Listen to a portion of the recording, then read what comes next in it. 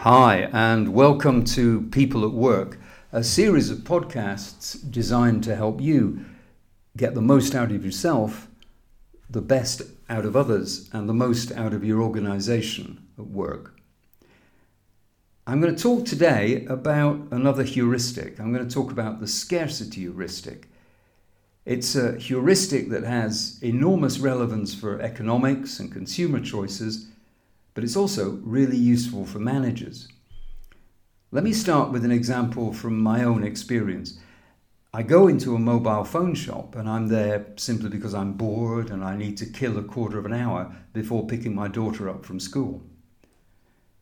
I'm idly looking at one handset after another, and I find a phone that I quite like, so I begin to look at it.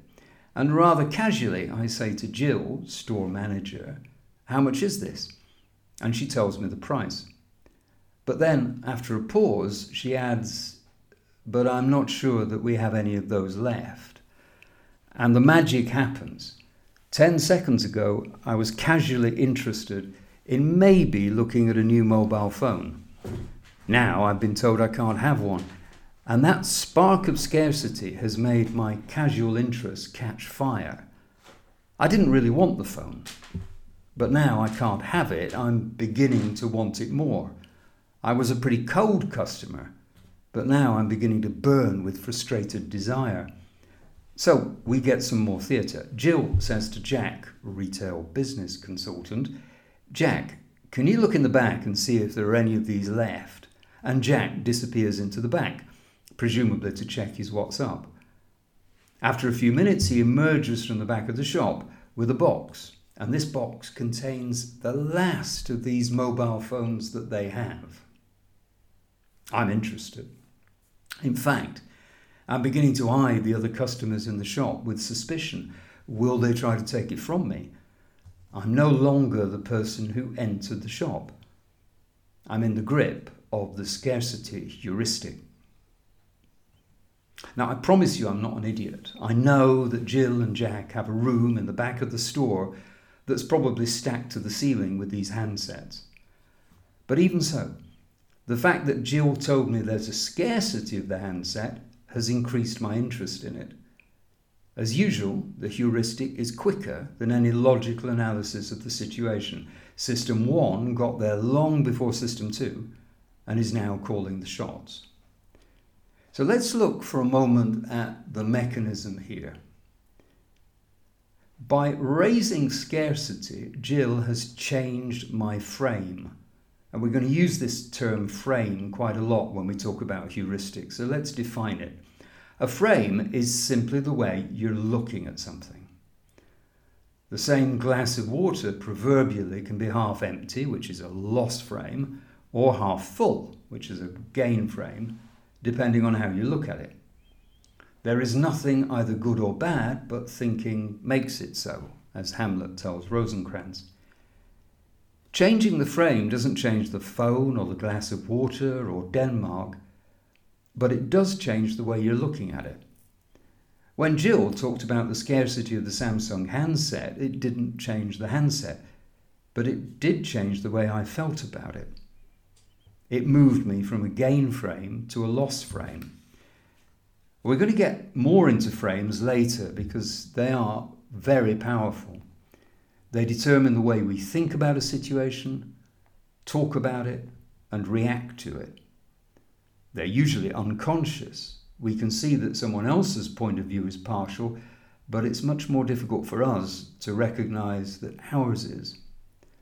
Remember, a gain frame means that I'm focused on what I could gain in the situation, and a loss frame means that I'm focused on what I could lose in the situation.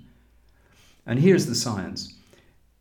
In a lot of situations, the loss frame is more urgent than the gain frame. More urgent doesn't necessarily mean that the loss frame is more powerful, but it does mean that it's very effective in pushing you into action. If the product is running out before your eyes, you tend to grab it more quickly than if the shelves are full. Loss frames push you into action more easily than gain frames. Now, I have a feeling that listening to this might be making you feel a bit smug. Maybe you're thinking, well, yeah, I mean, you might fall for that, but I would never fall for a ploy that transparent. But let's look at some evidence. First, consider this study from researchers at the University of Nottingham on PhD students registering for a conference. Group A receive a letter telling them that late registration will result in a penalty. Group B receive a letter telling them that early registration will result in a discount. In both cases, the amounts and the dates are the same. And as you can see, the situation being described is exactly the same. It's just that in the first case, it's being viewed in a loss frame, a penalty, and in the second case, it's being viewed in a gain frame as a discount. Now, in the first case, the loss frame, 93% of the students registered early when a penalty fee for late registration was emphasised. In the second case, when they were gain framed, only 67% of them did. In other words, very simply, the loss frame got around 50% more compliance than the gain frame. A similar question influenced the early days of credit cards. Originally paying by credit card incurred an extra cost for the purchaser. The credit card companies in the States successfully lobbied for the price difference to be labelled as a discount for cash, gain framing the customer, rather than a surcharge for card, which would of course be a loss frame, because they anticipated that a loss-framed consumer would be more inclined to pay cash and so cost the credit card company's business. Clever them. Obviously, in both the university conference and the credit card example, the objective choice logically remains the same. The situation doesn't change. All that changes is the way you're looking at it. To requote Daniel Kahneman, we don't make decisions on the basis of information, we make decisions on the basis of the presentation of information. Me too. You too. And finally, consider a study from the University of Pennsylvania on professional golfers and their success in putting. I find this a particularly compelling and entertaining example of a loss frame in action.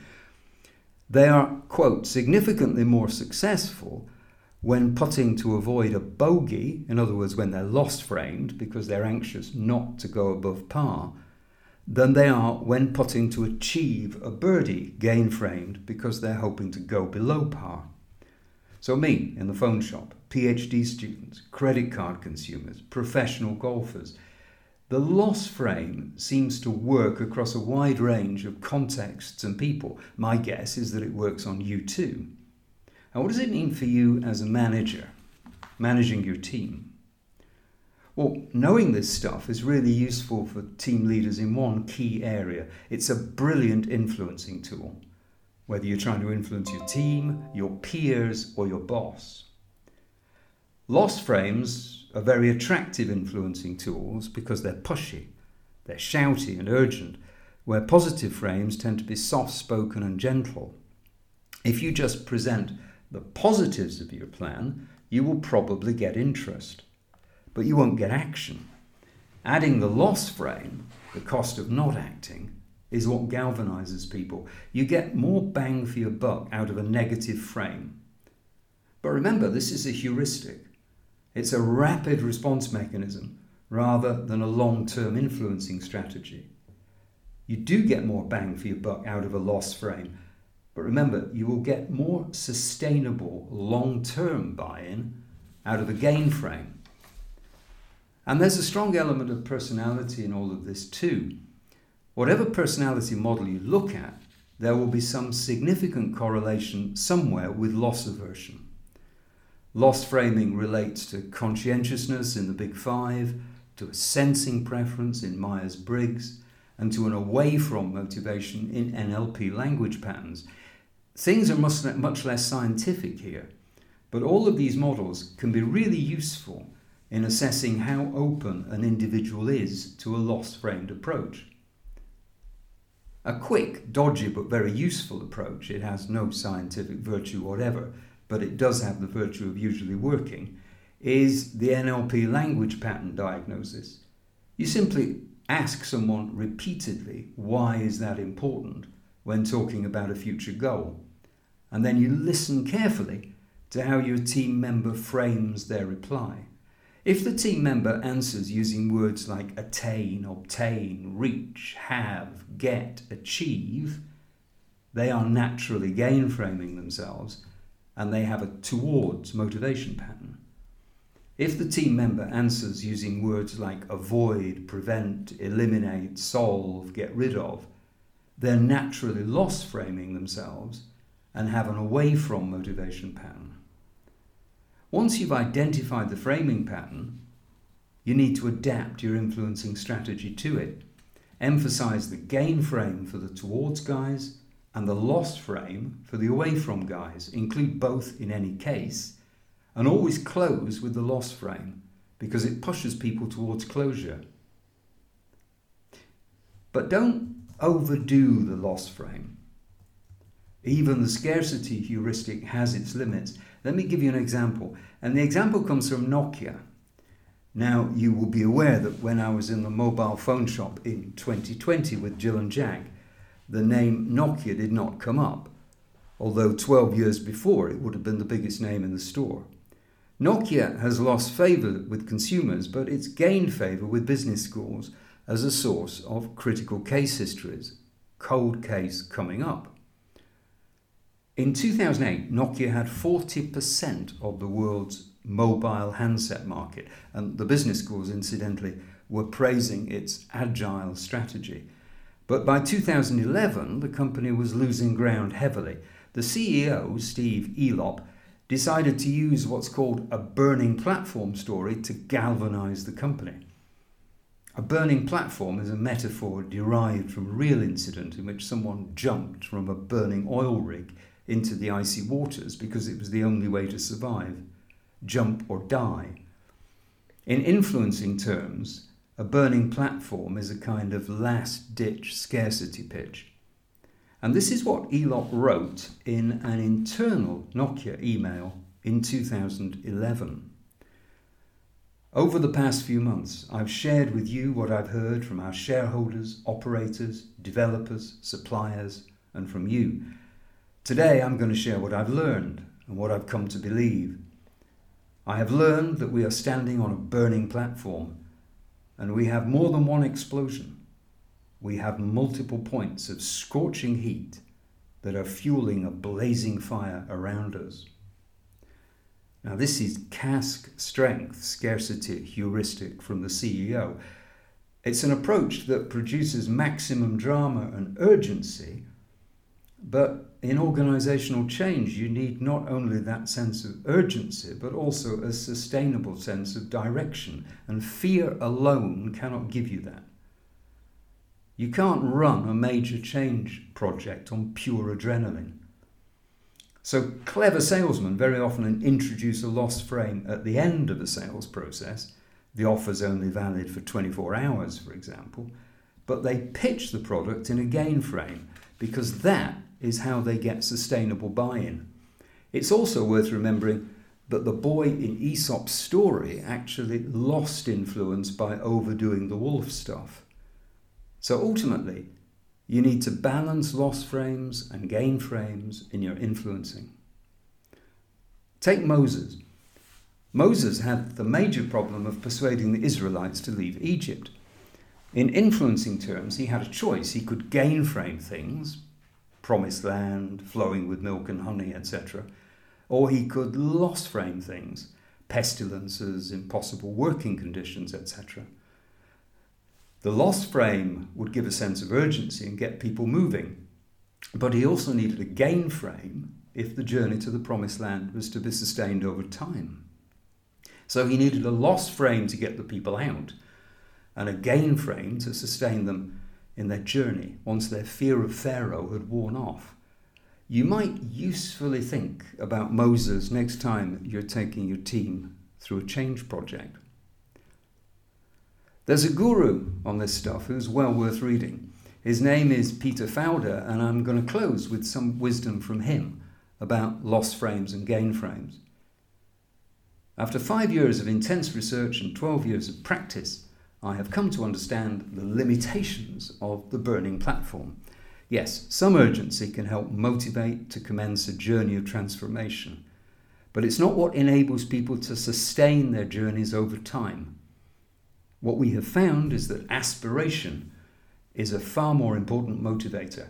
Sustainable change requires the fire of a burning ambition. So that's the scarcity heuristic in action, and that's the second of these podcasts finished. Thank you very much for your time, and I look forward to joining you again soon with another of these podcasts, People at Work. In the meantime, any comments, any feedback, drop a line to me. I'm Oliver Hibbert. Drop me a line at email oliver@olintel.com. Look forward to joining you soon. In the meantime, stay well, stay safe. Bye.